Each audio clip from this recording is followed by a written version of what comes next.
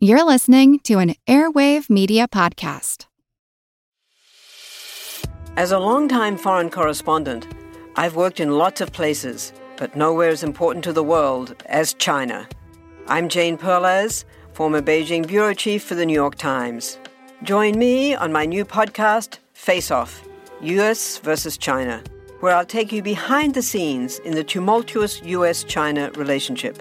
Find Face Off wherever you get your podcasts.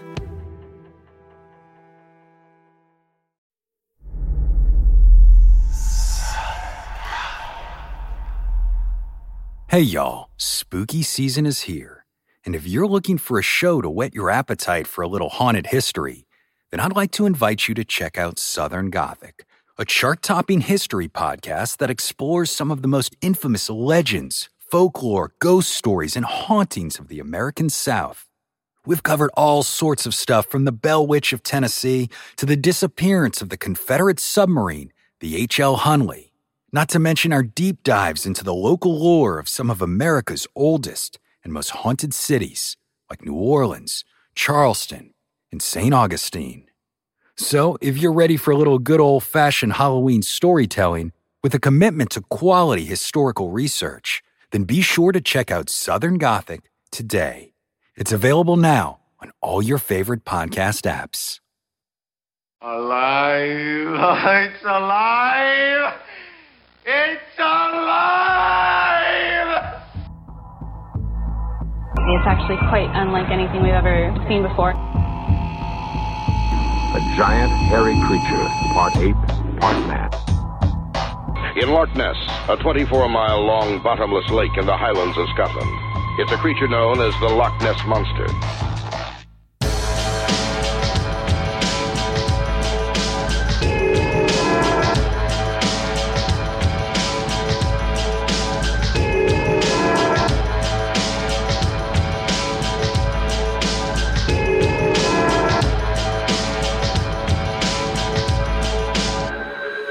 Monster Talk. Welcome to another literary edition of Monster Talk, the science show about monsters. I'm Blake Smith. Today, we're going to go into the lab and sew together parts from our show and the macabre literature podcast of scholar Robert M. Price, which he calls the Lovecraft Geek. The format of his show is Q&A, and in this episode, Karen Stolzno and I will be playing the part of questioners. Most of these questions come from Monster Talk listeners, and if you enjoy this episode and would like to hear more from the Lovecraft Geek, you can send Bob questions by emailing him or by going to his Facebook page. Links to both of those will be in our show notes at monstertalk.org. Dr. Robert M. Price is a theologian and author of many books. He's also a well-regarded historian of H.P. Lovecraft and edited the venerable fan publication Crypt of Cthulhu. He's written for and edited many anthologies of Lovecraftian work. Links to many of these will be in our show notes for this episode. Bob's also been on Monster Talk before, discussing Cthulhu and the history of Satan. We now descend into the laboratory, where, with scalpel and sledgehammer, we try to mash together our two shows into a hybrid creature for your enjoyment.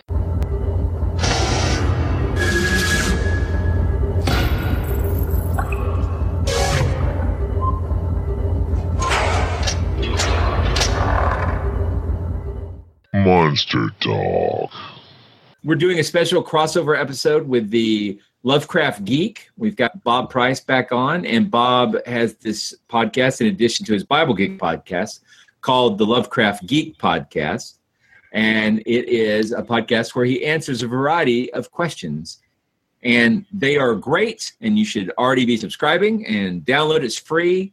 We'll put links to that in the show notes. And we'll put links to all of Bob's stuff in the show notes. And Bob has many things to link to. So that make sure you go to monstertalk.org and check out the show notes. Yeah, we've got lots of listeners who are also Lovecraft fans. This is true. So do you want to start out with the first one, Karen? Yeah, sure. So, Bob, you've got a background in theology. And I'm just curious to find out how you went from theology to Lovecraft. And where do you see overlap between the two areas, if you see any overlap? Well, I do. I was, I guess it was when I was in junior high that I really got serious about religion and discovered Lovecraft. And I never really saw much of a contradiction, as I'm afraid some do. I eventually, years later, wrote an essay about this called Christians in Horror Fiction, where I tried to show that contrary to this hysteria over Dungeons and Dragons, that most people have the ability to draw a line between reality and fantasy. Well, I'm no longer a religious believer, so I wouldn't quite put it that way. But for the sake of those who do believe that their religious doctrine is a description of the truth in the world, I still say that in order to appreciate any kind of supernatural fantasy or horror fiction, you have to have what I think it was Coleridge called the temporary willing suspension of disbelief, the poetic faith. You just have to put what you really believe about the world on the shelf, or you're never going to get anywhere enjoying it. Well, actually, any movie, any drama, you have to sort of get into it. Peter Berger calls it a finite province of meaning. When it's over, when the end comes up on the screen, okay, you snap out of it. You were willing, however, for the duration to sort of perceive and receive this as if it were real. Well, if you're a devout Christian, you shouldn't have any trouble with Lovecraft or vampires or whatever, because you don't believe they're real, right? I mean, you might believe that the devil is real and so on, but even there, if you know something is a fiction, it's frightening because it's a different understanding of reality. And if you think that it's fun to be momentarily frightened, and I think it is, to excite the range of emotions, kind of like Aristotle said, that the theater cleanses the soul of pity and terror by means of pity and terror. Well, it's altogether wholesome. There are movies and I guess books that are degrading, but that's a bit of a different story. You can put your mind in the gutter, but that's not what you're doing with Lovecraft by any stretch. Now, so I didn't really see a conflict. Years later, I began to understand, partly through a great essay by Fritz Leiber, that the whole worldview of Lovecraft, which pretty much is embodied in his fiction, is similar or really identical to the essence of religious experience, according to Rudolf Otto and others. Namely, it's the mysterium tremendum, the great mystery at which we tremble, like Moses being afraid to look at God, Isaiah in the temple seeing God on his throne and saying, "Woe is me, I am undone," etc., etc. You can find examples of holy terror in all religions, ancient and modern, from Asclepius and Serapis worship to the Bhagavad Gita, etc., etc., etc. And the idea is that in the basic religious experience, you're encountering the wholly other, and the infinite, and it makes you recognize in humility your mere creaturehood, that in the scheme of things you don't amount to an atom. I think just studying astronomy can drive that home pretty fast. Like Eric Idle's character said, sort of makes you feel insignificant, doesn't it? No, I guess that wasn't Eric Idle. That was Terry Jones. Yes. Yep. What Leiber said is exactly right, that it's almost the cosmicism or the futilitarianism, as Sprague de Camp calls it, of Lovecraft. I am nothing. I have to recognize that I am not the center of all things, as I would like conceitedly to think. The human race is not the center of all things. The difference is that even the other side of that coin, the mysterium fascinans, the great unknown, is terrifying, but also endlessly fascinating. This is a reaction anybody has in a particularly rough horror movie. You cover your eyes, but you start peeking through your fingers. You're afraid of it, and yet you've got to see it. And that's just what happens to Lovecraft's doomed protagonists. Well, in religion, the idea is that you are fascinated by the great mysterium because you sense that it offers fulfillment. You're terrified because your pitiful finitude is revealed, but at the same time, there is something greater, and perhaps you can participate in it, which religion provides means of doing. So I did an article once called Cosmic Fear and the Fear of the Lord, showing this kind of parallelism and how you can even see some remarks of Lovecraft in letters and stories that sound almost Buddhist, which has a similar vision. So I think the two go hand in hand, not that it would matter to me if they didn't. And I don't feel like I have to have some sort of monomania that everything's got to fit together, but I do see a great commonality between these two. I think as a theme that sort of comes up in the new Godzilla film. I just got back from watching that with my son this morning. There's Godzilla destroying the city, and at the same time, people are piling up to worship him as a god because it's an awesome destructive force which they can't understand, and worship is one of the outward ways that they are able to deal with it. And I think they kind of touched on that a little bit in Del Toro's Pacific Rim to some extent. And it's not worship, at least treating the kaiju as though they were sacred in some way and medicinally powerful. But, it's an interesting theme. There's one of the hymns of the Rig Veda addressed to Rudra, a god of the terrifying power of nature. It's very much like the Monty Python scene in the same movie where they're in the chapel service and John Cleese is Michael Palin leading the prayer. Forgive us, Lord, for this, our dreadful toadying. And then he starts singing this litany, don't burn or fry us, etc., etc. Well, yeah, in this hymn to Rudra, a whole lot of it is do not destroy us, Rudra, because the power of nature could do just that. So sometimes worship is supplication out of fear, but probably the more refined version is the kind of thing Arthur Machen talks about explicitly, that there is this incredible deep mystery that even in its holiness could be too dangerous to experience, like the great god Pan. So I have a question in two parts, and I'll do the first part. Maybe Karen can pick up part B.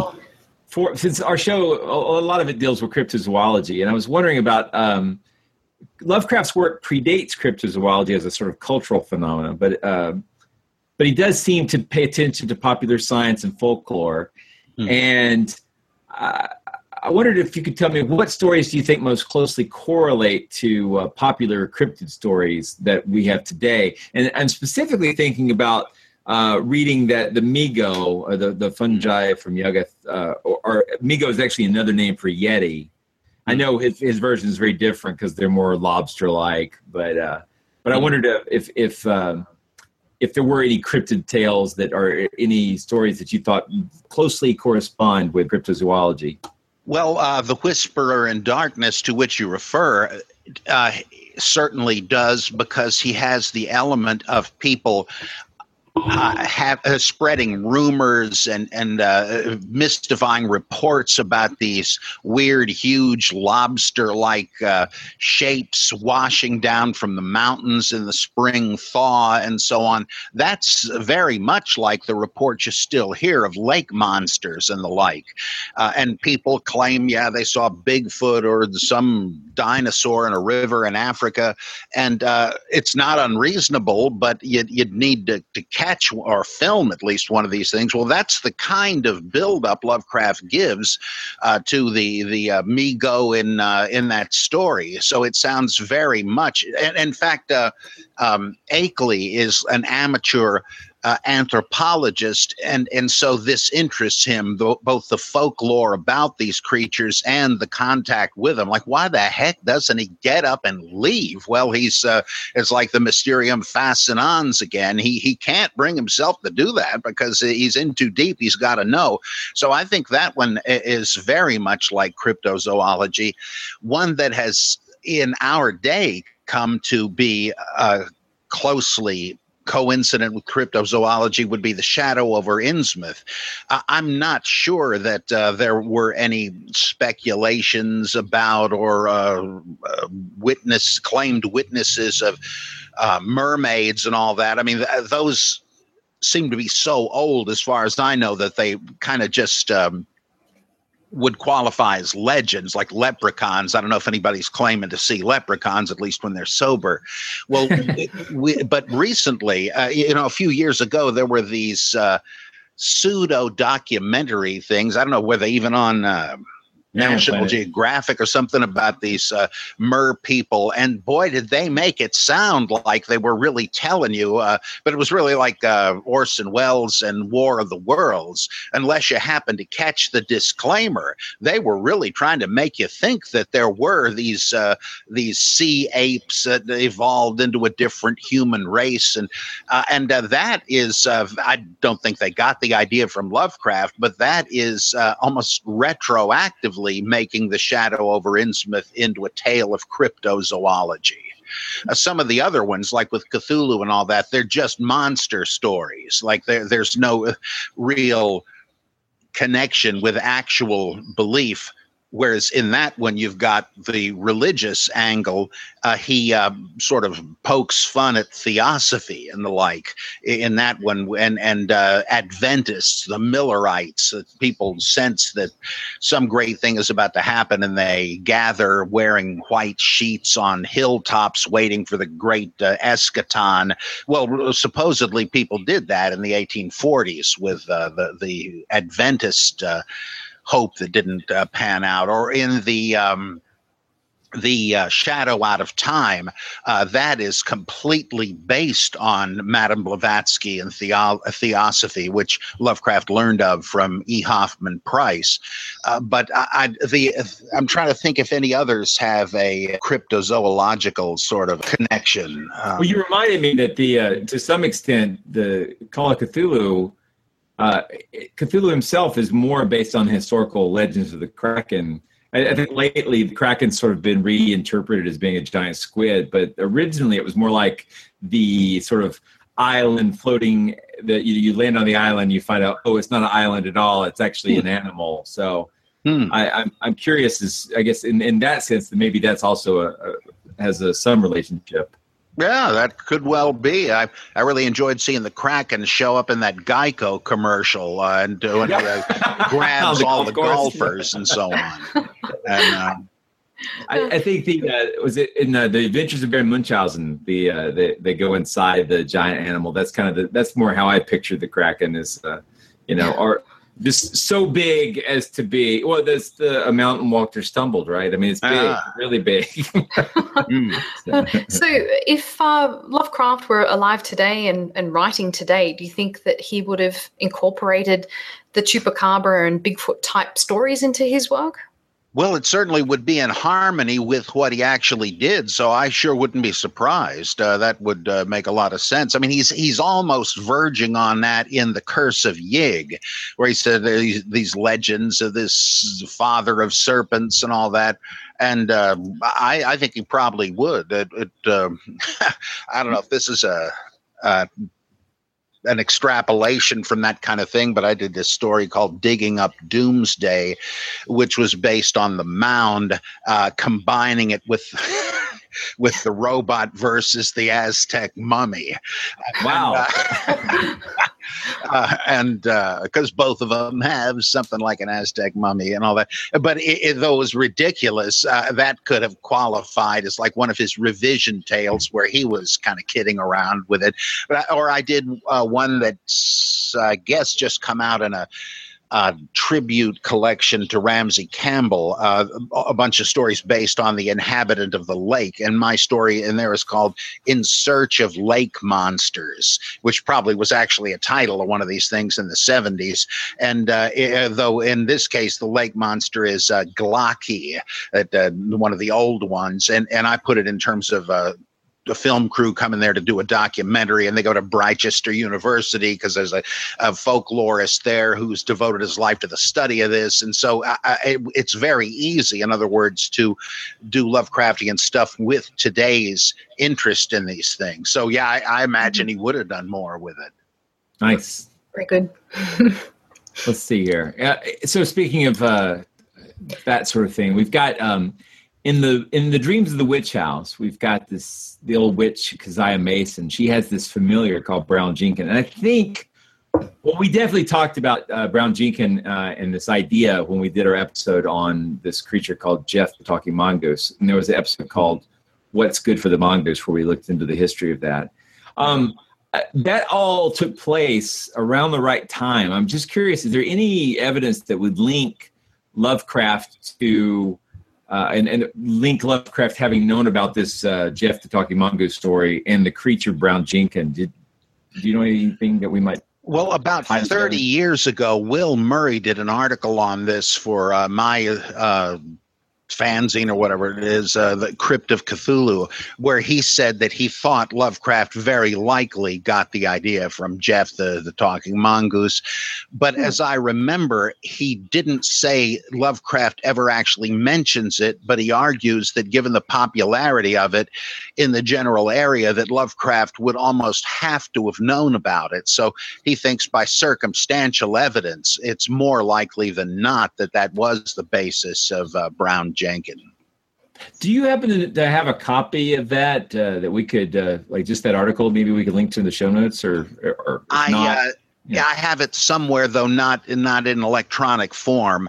Okay. I don't even know what issue it was in. I could check with Will and see if he has it in any electronic form. That would be awesome. I'd love to read it, even if it's okay to put it on the show notes, it'd be fantastic. But if it's not, I would just be delighted to read it. Yeah, I know several researchers have talked to me about the possibility of trying to find out if the newspapers were printing the story in the area where Lovecraft was living at the time. You know, again, that would still be circumstantial, but I'm very curious about how prominent the story was at the time, but it certainly seemed to get a lot of play, at least in the UK. Well, that is what Will Murray delved into. I just can't remember the specifics, but I think he did come up with stuff like that. Fantastic. Our next question is about a paragraph long, so I'll try and cut it down a little bit. So it's in regards to the dreams in the witch house. And so this listener was concerned with the part where the protagonist repels a witch with a cheap crucifix. So this person was wondering if Lovecraft was maybe influenced by the film version of Dracula, where there's a similar scene. It might have been. In fact, that's the biggest point of the biggest question in connection with that story, because Lovecraft seems to just regard conventional religion as, whether Christianity, Judaism, Islam, he mentions all of them as just confused anticipations of what would be discovered, or merciful cloaking of the terrible truth in mythological terms. So if he introduces Nyarlathotep as the black man of the witches' Sabbath, is he really going to have a crucifix drive him away? I mean, that seemed to everybody just real strange. And if he, I heard an interesting theory about this from a friend of mine, Ed Babinski, who's an expert in the creation versus evolution debates and the ancient history and biblical studies. He works in the Furman Library down in South Carolina. He suggested that it was possible that what Lovecraft had in mind was the fact that the cross would have right angles, and that runs afoul of the oddly angled universes in which the old ones dwell. That's not obvious, but it's I'd have to say that in terms of the logic of the story, by default, that's the best theory I've ever heard. Though he may have gotten the crucifix thing from Dracula, I wouldn't be surprised, though the question remains, why the heck would he put it in there? This is the kind of thing Dirk Mosig sneered at in his essay, H.P. Lovecraft Mythmaker, where he just really blasted August Derleth and his version of the old ones and versus the elder gods. And he says that the star stones that Derleth has the good guys use, it's as cheap, puerile as the use of crucifixes in bad vampire movies. You'd think Lovecraft would have shared that view, so why did he do it? And my guess is, and again, this is not that compelling, that he's nodding to Frank Belknap Long, who had in The Space Eaters an epigraph that was cut out for the original Weird Tales publication, but which Lovecraft would have seen in manuscript, in which it's a quote from the Necronomicon of John Dee. That's a long added that little element that John Dee had translated it, or he might have even thought Dee had written it. I don't know. But he says the cross is a potent symbol which has often appeared above our Sabbaths and dispelled whatever we were conjuring up. And that's, I think he didn't have that, Long didn't have that firm grasp on the developing mythology, or he didn't care. Why should he? But I have a hunch that the role of the cross in that story is a nod to Long's Necronomicon passage. Since he did pick up the John Dee thing, I'm guessing he picked up the at-homeness of the cross as an apotropaic agent driving away evil from Long. But I don't know. That's the only thing that makes sense to me. So there used to be, this is sort of an opinion question, there was a time when there was very little Lovecraft on the big screen. And I think whether that was because of the content or because of how difficult it would have been to bring the special effects to play, I'm not sure. But now there's lots. Are there any of those films that you feel like are essentials, that if people who like the stories would really enjoy the pictures, or which do a better job of conveying the Lovecraftian feel? Well, the Lovecraft Historical Society's film of The Call of Cthulhu I like very much. And I have not yet, I'm ashamed to say, seen their version of The Whisperer in Darkness, but I'm sure that would satisfy the Lovecraftian fans. Beyond that, I thought the film Cthulhu, which is really kind of an updated version of The Shadow over Innsmouth, I thought on the whole that was really very effective. I mean, it's inspired by it. It's not all that faithful to it in specifics, but I thought they filled in a real world context that I guess they felt they had to make a modern film out of it. And yet you still like, one thing I thought was great about it, the protagonist is the alienated son of a cult leader who believes in the old ones and all of that. And he's disappointed in his son because he's gay, for one thing, though I don't know why that would offend any Lovecraftian cult leader. And he doesn't believe in the family religion. He thinks it's just a bunch of hokum. Well, there's a scene where, because of a funeral, the guy goes back to his home and they're having dinner with the family. And his father is trying to argue him into believing in the cult of Dagon or whatever. And somebody really did their homework, because it sounds like a real member of a kind of a weird religion making a respectable sounding case for it. And then weird things happen. And when the Cthulhu apocalypse actually comes, they don't have the budget to do like what Del Toro would do. And yet it's very effective. And I have to really hand it to him. I think this movie Cthulhu, that would, I think all Lovecraft fanatics ought to see that. There are other ones, but I have to admit, the more I see them, the more I really like the big three from the late 60s, Die, Monster, Die, based on The Color Out of Space, then the Dunwich Horror, and the Haunted Palace, based on Charles Dexter Ward. They're pretty loose adaptations, but they kind of have a lot going for them, and I guess they're still my favorites. I think there's some that sort of just sort of tangentially touch on it. There's a film called The Beyond by Fulci, the Italian director, and it's got a book called The Book of Ibon, which shows up in there, and then it does a really good job of creating a very surreal feel. I don't know if you've had a chance to see it. It's not a film. It's strange. I don't know that I can recommend it to everyone, because it's a lot of Italian films from the 80s are almost like, let's set up this horror scene and set up this horror scene and set up this horror scene and loosely tie them together, and it'll be a film. but it's more about pulling off the gags, if you will, than about a really tight narrative. But the funny effect is that if you watch The Beyond, because of that loose feel, it becomes really surreal, because it almost seems like a dream, how in a dream you can hop from one place to another and to another. And the ending is deeply unsatisfying in a way that I think Lovecraft would have been very proud of. So I would say that's one you might want to check out. And then you made a pick the other day with David Niven, and I picked it up. I haven't had a chance to watch, and I say the other day. It was probably technically the other year, but I was listening to the Lovecraft Geek episodes, and it was one where David Niven, and there's a cult scene in the woods, and you said it was streaming. I picked it up, but I haven't watched it. Do you remember that one?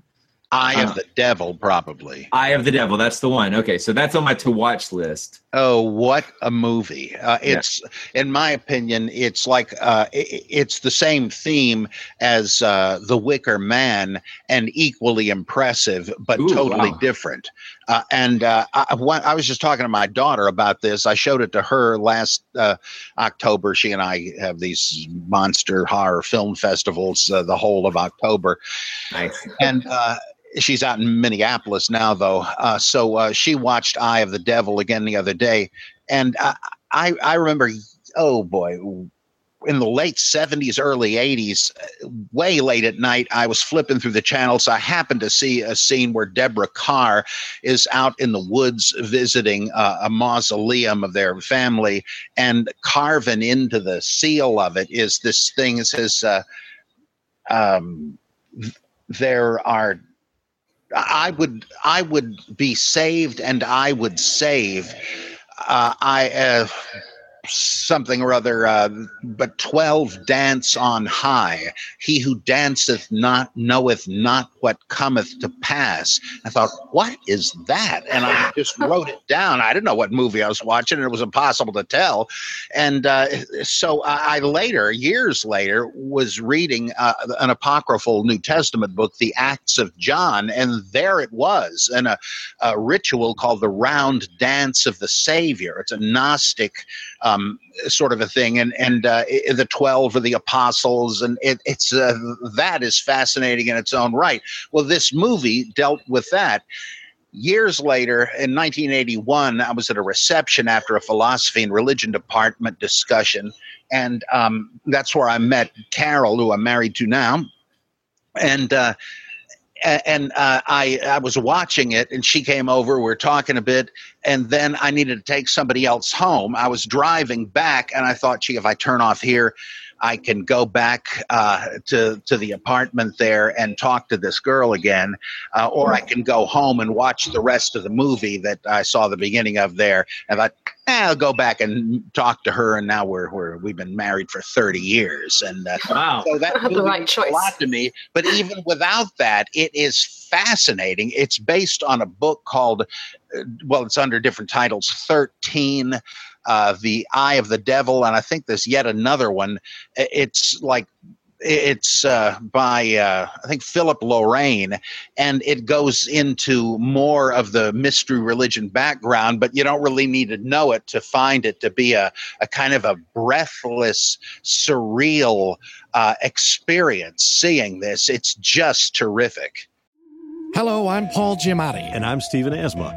Each week on Chinwag, we dig into the weird topics you wonder about, that you care about. The stuff none of us are totally sure of, like the Bermuda Triangle, Mothman, consciousness, philosophy, UFOs, ghosts, or, say, Bigfoot. So who's to say that there's not alien species that are Sasquatch? Like I'd seen a ghost, and I would hear something walking and breathing. Maybe every path is right. I will accept as a premise that every path is right. That is a face on Mars. Eyes, nose. It kind of looked like Wilson, the volleyball.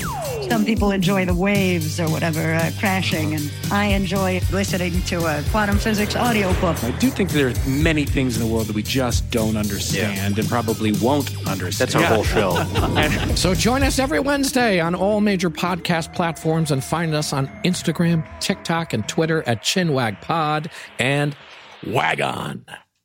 We've got a podcast recommendation I think will be really fun and or useful for Monster Talk listeners.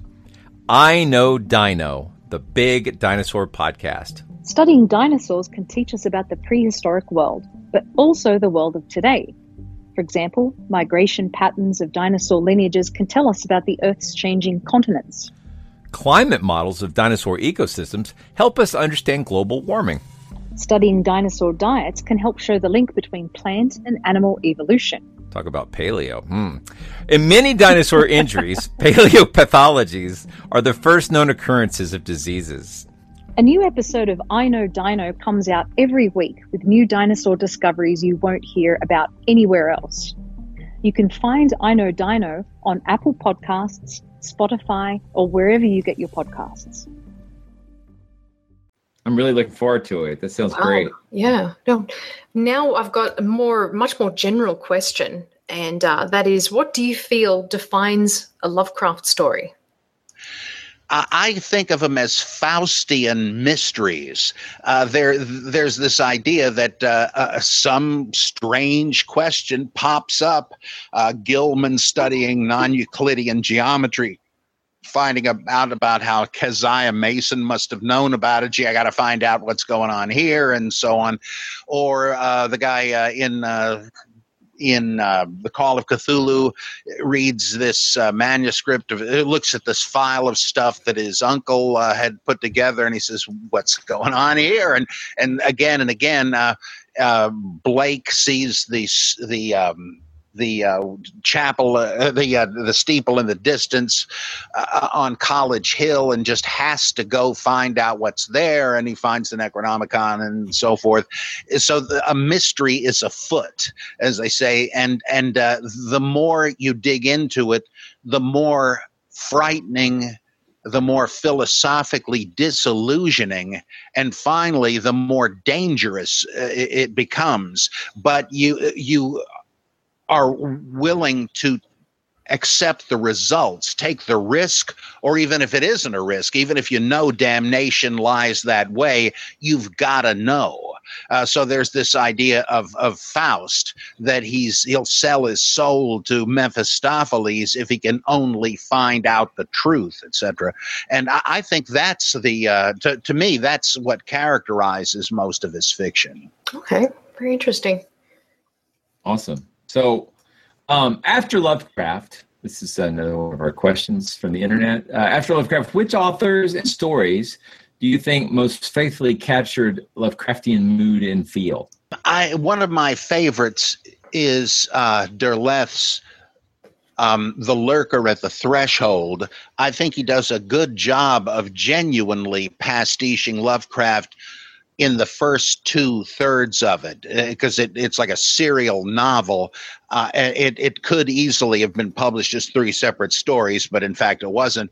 But the third part of it veers off the track and gets into the stuff that Derleth gets maligned for, the good guys versus the bad guys, and so forth. So I talk about hubris. Many years ago, I decided I would write a new third section of it that would carry it on more consistently in a Lovecraft direction, and it was called The Round Tower.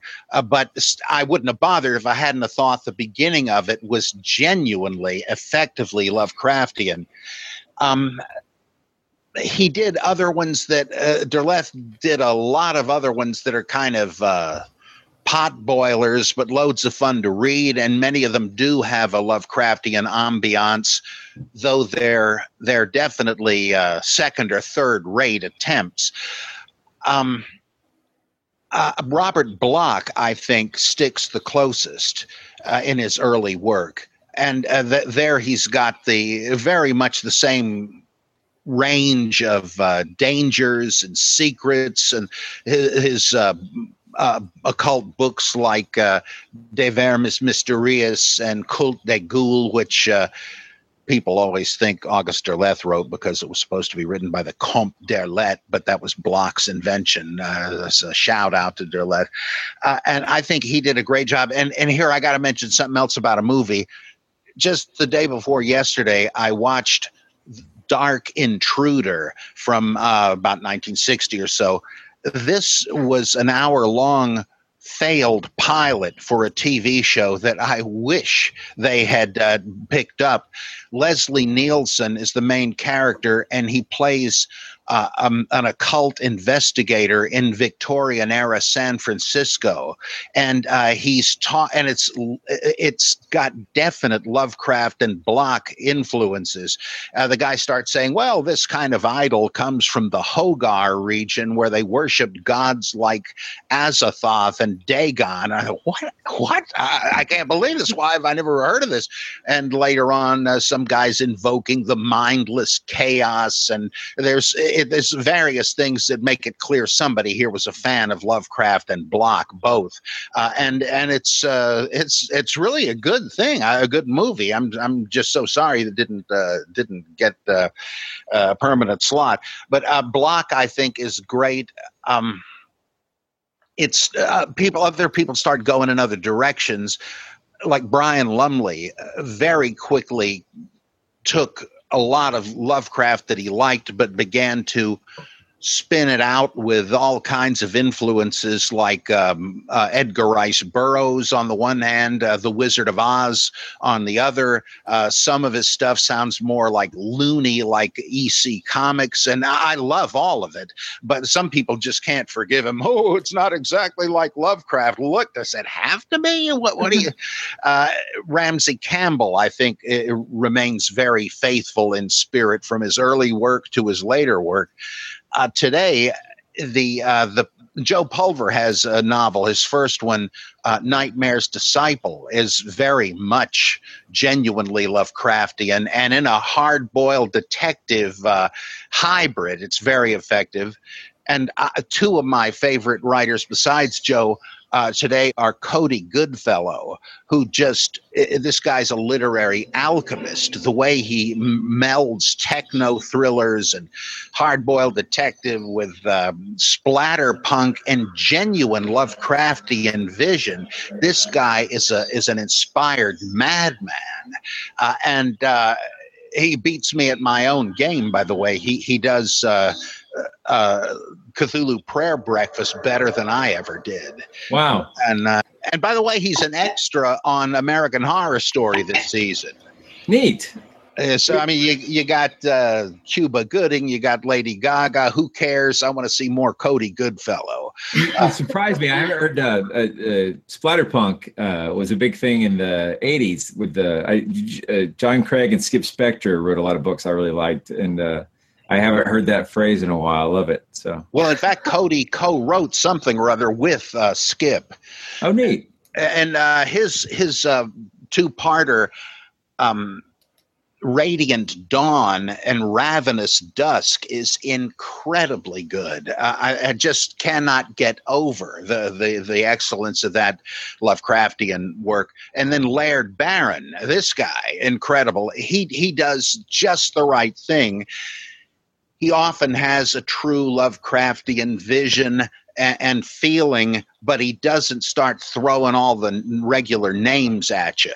And I think that's the wise course, because otherwise you're going to read Cthulhu, Yog-Sothoth. What, again? Like, there's too much of it. I love that stuff, but there's way too much of it, and it just becomes it's like your car flooding. You can't get anywhere unless you try to do something new, and he does. Mark Rainey often goes in a genuinely Lovecraftian visionary direction. Okay, that's interesting, because Jack Laird is the last name, was one of the producers or co-producers of Night Gallery, which did a lot of Lovecraft stuff. So I think he had something to do with Dark Intruder also. Interesting. Oh, and so Jeb Card had actually recommended Dark Intruder just a couple of weeks ago, and I put it down in my to-watch list and still haven't watched it yet. So definitely will. I think ambitious for me to say this, but what I'll try to do is in the show notes for this episode, put a list of all the direct Lovecraft movies that I can find, and then sort of like the one generation off inspired stuff. And be a long list. Cram as many as I can into the show notes for people to take a look at. I love all of them because I appreciate the effort. But I mean, I never really glommed on to like the Stuart Gordon stuff because of the way it added in sexuality to the stories. And I kind of preferred them as sort of these raw, intellectual, asexual type adventures. And there didn't really seem to be a lot of that in the original Lovecraft tales, except there's this sort of weird implication that happens in Shadow over Innsmouth that they don't really explicitly state. But I have to assume that since a lot of this is hybridization between humans and fish people, that wasn't an entirely consensual affair. So... Yeah. But like that's not really explored very much. So, like Lavinia's blind date with Yog-Sothoth. A good point. Yes, exactly. The Necronomicon, the date rape drug. You know. So. Yeah. You guys are geeks for sure. Oh yeah. So we've got a monster related question here. So, what do you think Lovecraft was using as inspiration for his monsters? Well, I do think, though I don't believe he explicitly mentions it anywhere, I could be wrong, I think the Kraken certainly is a biggie. To some degree, Wilbur Whateley was inspired by Helen Vaughan in Mackenz's The Great God Pan. Not so much an outward appearance, but the idea of him being a blasphemous hybrid from the outer spheres, and then his death scene where he morphs and into a different state. That's clearly inspired by the end of The Great God Pan. The black goat of the woods with 1,000 young, though that appears to be metaphorical, given the way Lovecraft describes Shub-Niggurath in a letter to Willis Conover as a cloud-like entity. It's hard to believe that isn't based on the Baphomet goat of medieval witchcraft and the Catholic version of the Knights Templar, the idea that they were ritually kissing the butt of the Baphomet. Of course, that was all nonsense because they didn't understand that Baphomet was just the old French spelling of Mahomet or Muhammad. And the idea was that the Templars had converted to Islam, and they didn't understand it, and it became just an outrageous thing. But at least we got the black goat of the woods out of it. Azathoth, it's possible that is based on either or both Anathoth, the hometown of the prophet Jeremiah. And that name is interesting, especially because it's the plural of Anat, the consort of Baal. She's mentioned all the time in the Old Testament because she was worshipped by Israelites. And so it's possible he had that in mind because he did read the King James Bible. Also, there was some astronomical or astrological book called Azoth, Azoth. So that's conceivable.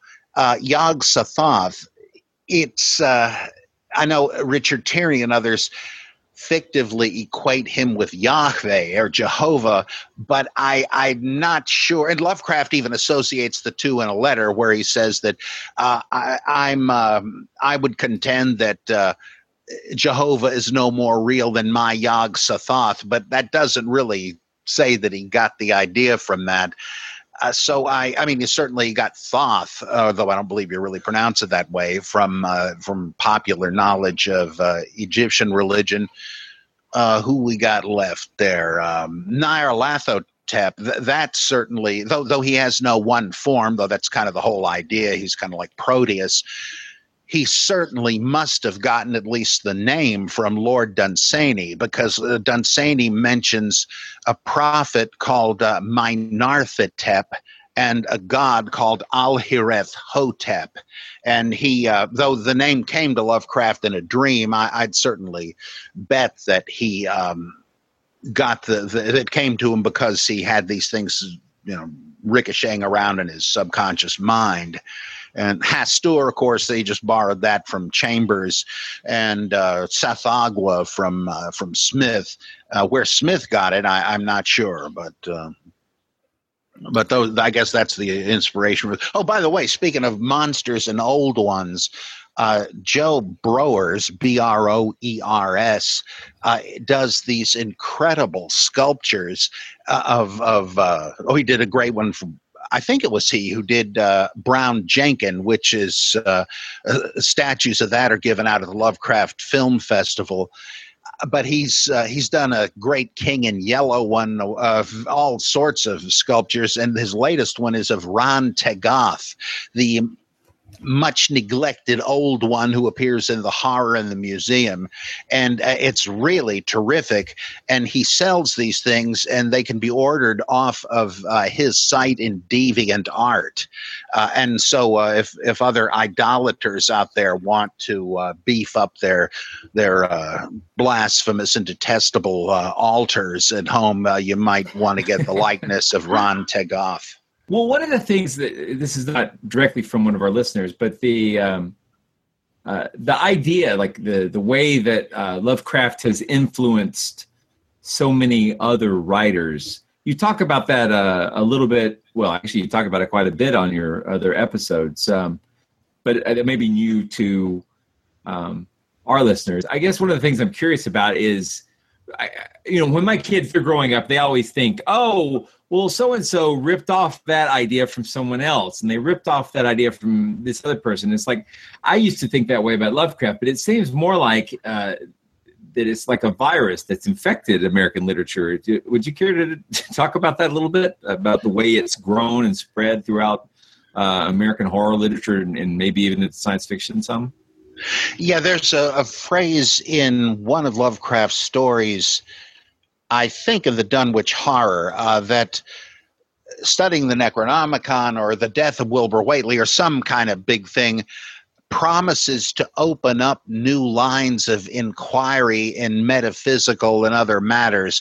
Well, that's kind of what happened with Lovecraft's work, that it opened up new possibilities and new lines of literary descent, because any fool can see, if you've read any of Algernon Blackwood or Arthur Machen or Lord Dunsany, you can see that right in Lovecraft. I mean, in fact, so much of my favorite Lovecraft story, the Dunwich Horror, comes right out of Arthur Machen, plus some other stuff like Harper Williams' Thing in the Woods, and various other things crossbred with the lore of the Jersey Devil and all sorts of things.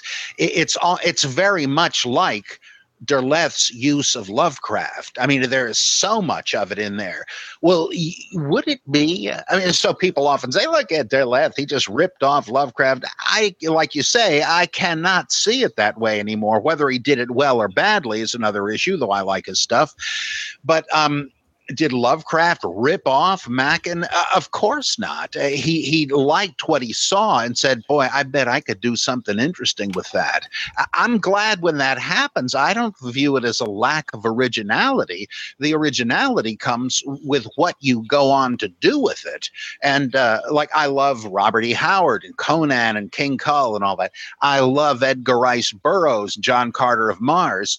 And I love Lynn Carter, who decided to hybridize Burroughs and Howard and wrote these Thongor books. And I love it. He did a great job. Oh, but it wasn't completely original.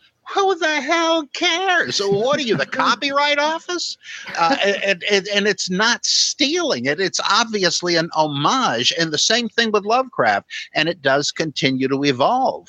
Like I mentioned with Laird Barron, for example, or Pulver or Goodfellow. These guys are doing their own thing, and yet there is definite Lovecraft inheritance in it. I love to see this stuff evolve.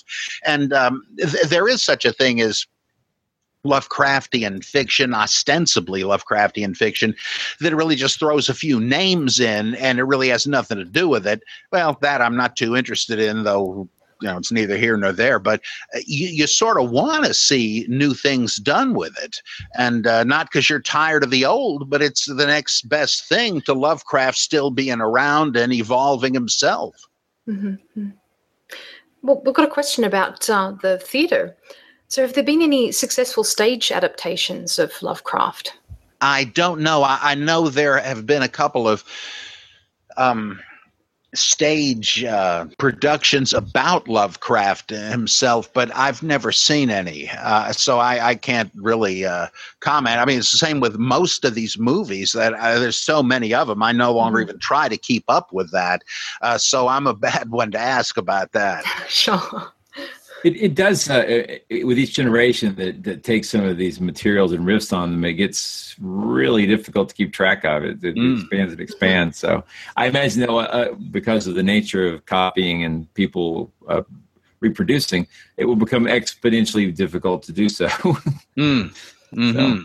I find that already. I just there's here's another mythos anthology. Well, it'd probably be real good, but I haven't read Lovecraft himself in 20 or 30 years. I got to get back to that. I'd rather do that. And it's just history has passed me by already, and I'm not complaining, but it's a whole new world, a brave new world that hath such Lovecraftians in it. I often wish I could live forever, not because I think I'm great, but just because there's so much to read I need to catch up on. So too little time. Well, Lovecraft himself said that's the big reason not to commit suicide. There's too much interesting to experience and find out about. You don't really need meaning if you've got fun. That's fun. So one of our listeners would like to know, and I apologize to our listeners, by the way. I kind of copied all these questions into a document to keep track of them, and then failed to keep people's names with it. So you can make up names. Thanks, Lovecraft. Henry Akeley asks. Exactly.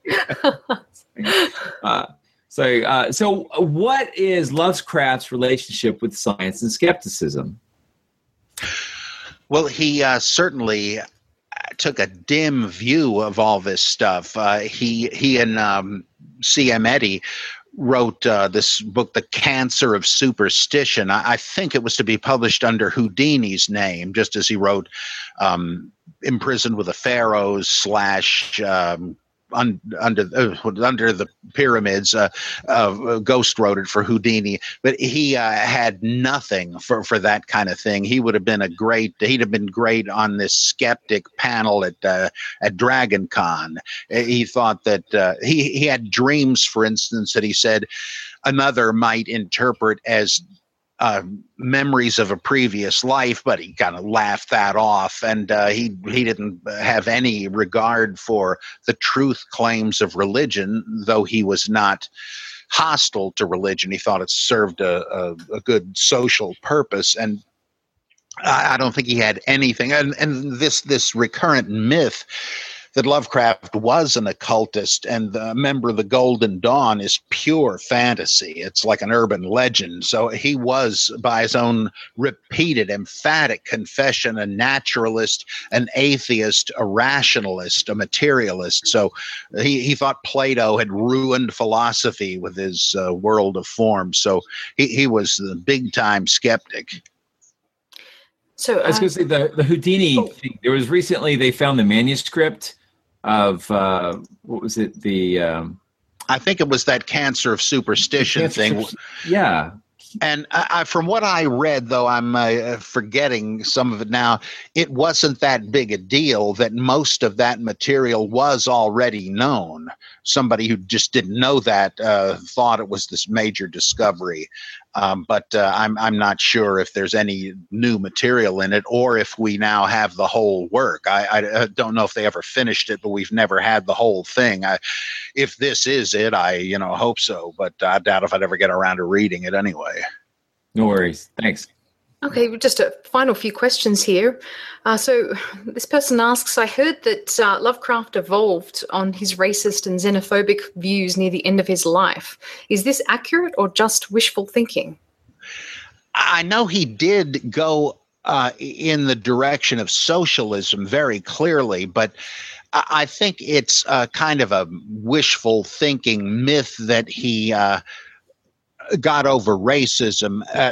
Sprague de Camp in his biography indicated that he had, but S.T. Joshi, who, of course, is the great partisan of Lovecraft, admitted that no, any kind of reading of his letters toward the end of his life make it clear he hadn't changed his mind on that. At least it was in the abstract with him, because he had Jewish friends and complimented an African-American artist and all that. So when he met individuals, he seemed to give them an even break. But of course, the racism he espoused is disgusting. People make such a big deal out of that, I think, because they're hero worshippers of Lovecraft, and they don't want there to be clay feet.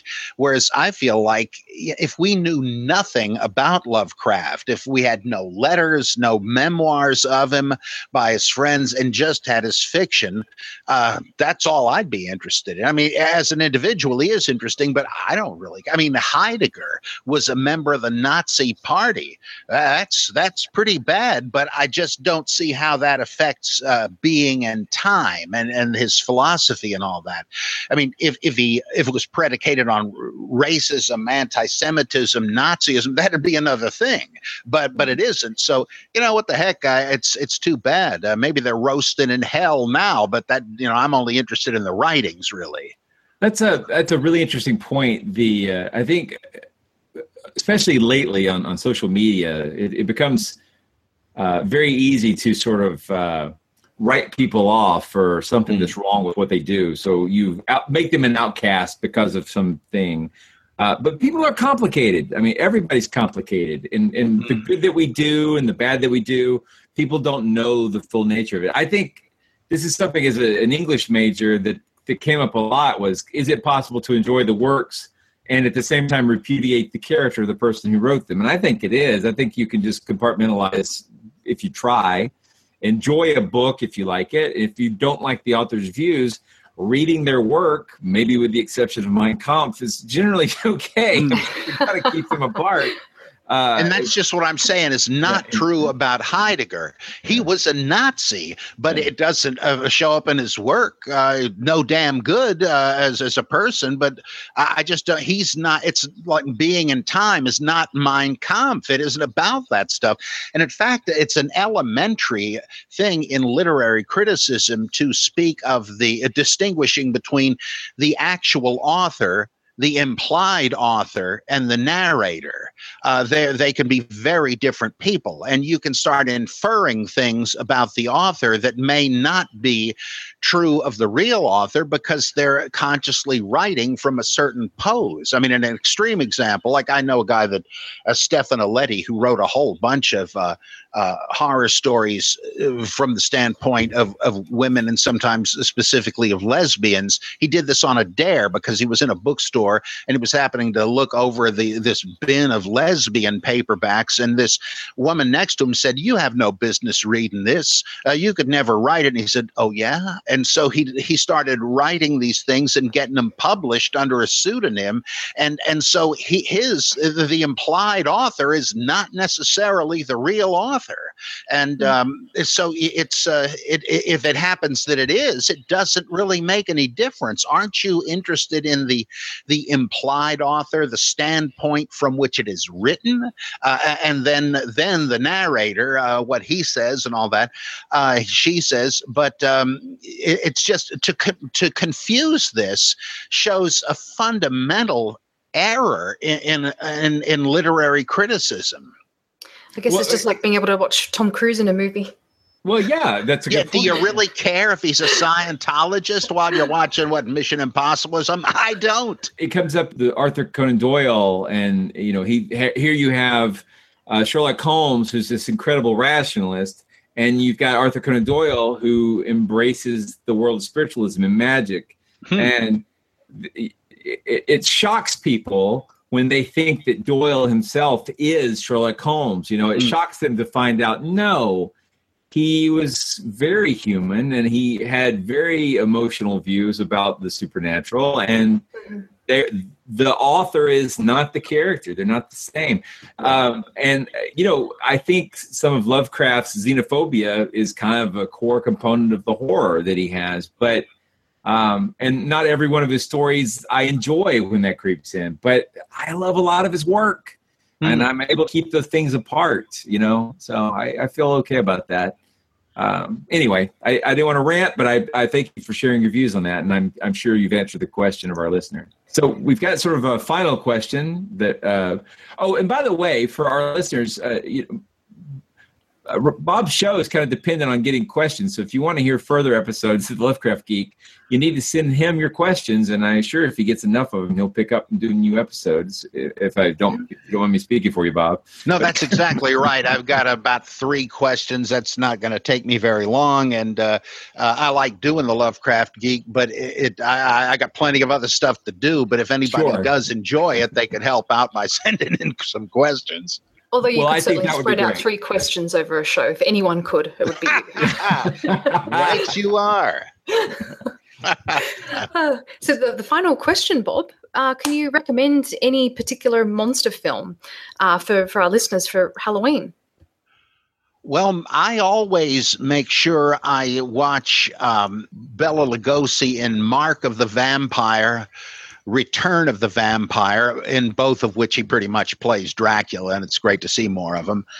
And I always watch Brides of Dracula, which is a Hammer film, but Christopher Lee is not in it, but it's my favorite of those. It's just really terrific. And I often try to squeeze in Curse of the Werewolf.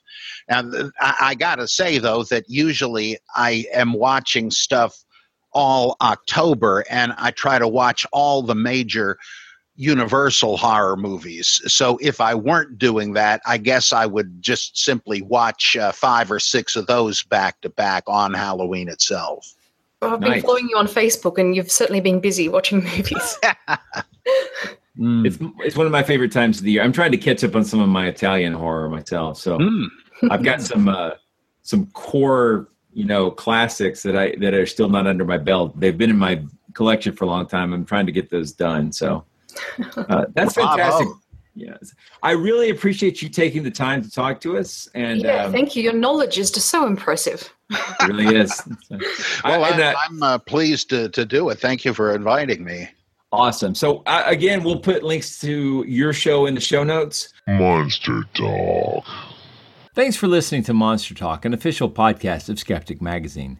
You just heard Blake Smith and Karen Stolzno interviewing author and scholar Robert Price about H.P. Lovecraft as part of a special Monster Talk Lovecraft Geek crossover. Links to many movies and books will be in the show notes at monstertalk.org, as well as links to Bob's podcast, The Lovecraft Geek. Monster Talk is an official podcast. Monster Talk is an official podcast of Skeptic Magazine. The views expressed here are those of myself and my guests and do not necessarily reflect the views of Skeptic Magazine or the Skeptic Society. To see those views of Skeptic Magazine, you may survive a huge storm out in the Pacific, and then, if fate's in your favor, you're washed up on the slimy shore of a mysterious island in the midst of strange cyclopean architecture where you find soggy copies of old issues beneath the clattering multi-legged creatures that defy classification. Or you can subscribe by visiting skeptic.com. But that approach will never get you the really good stuff. We hope you've enjoyed this episode of Monster Talk. Each episode, we strive to bring you the best in monster-related content with a focus on bringing scientific skepticism into the conversation. If you enjoy Monster Talk, we now have a variety of ways to support the show, all with convenient links at monstertalk.org/support.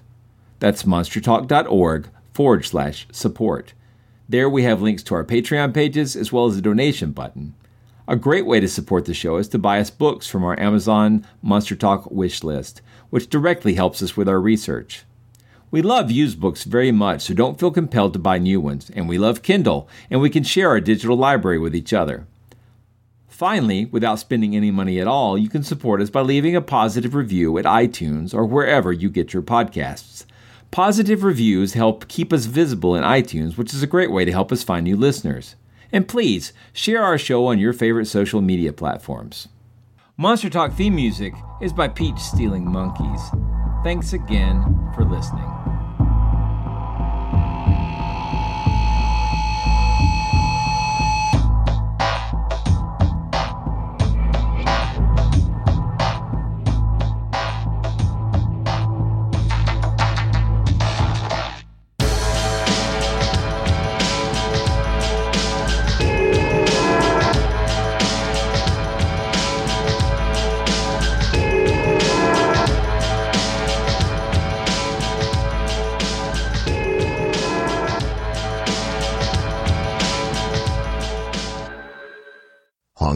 for more skepticism? Want to learn the truth about the scientific controversies of our time? Then subscribe to Skeptic, the quarterly magazine Stephen Jay Gould called the best journal in the field. To subscribe, visit skeptic.com today. You are talking about the nonsensical ravings of a lunatic mind.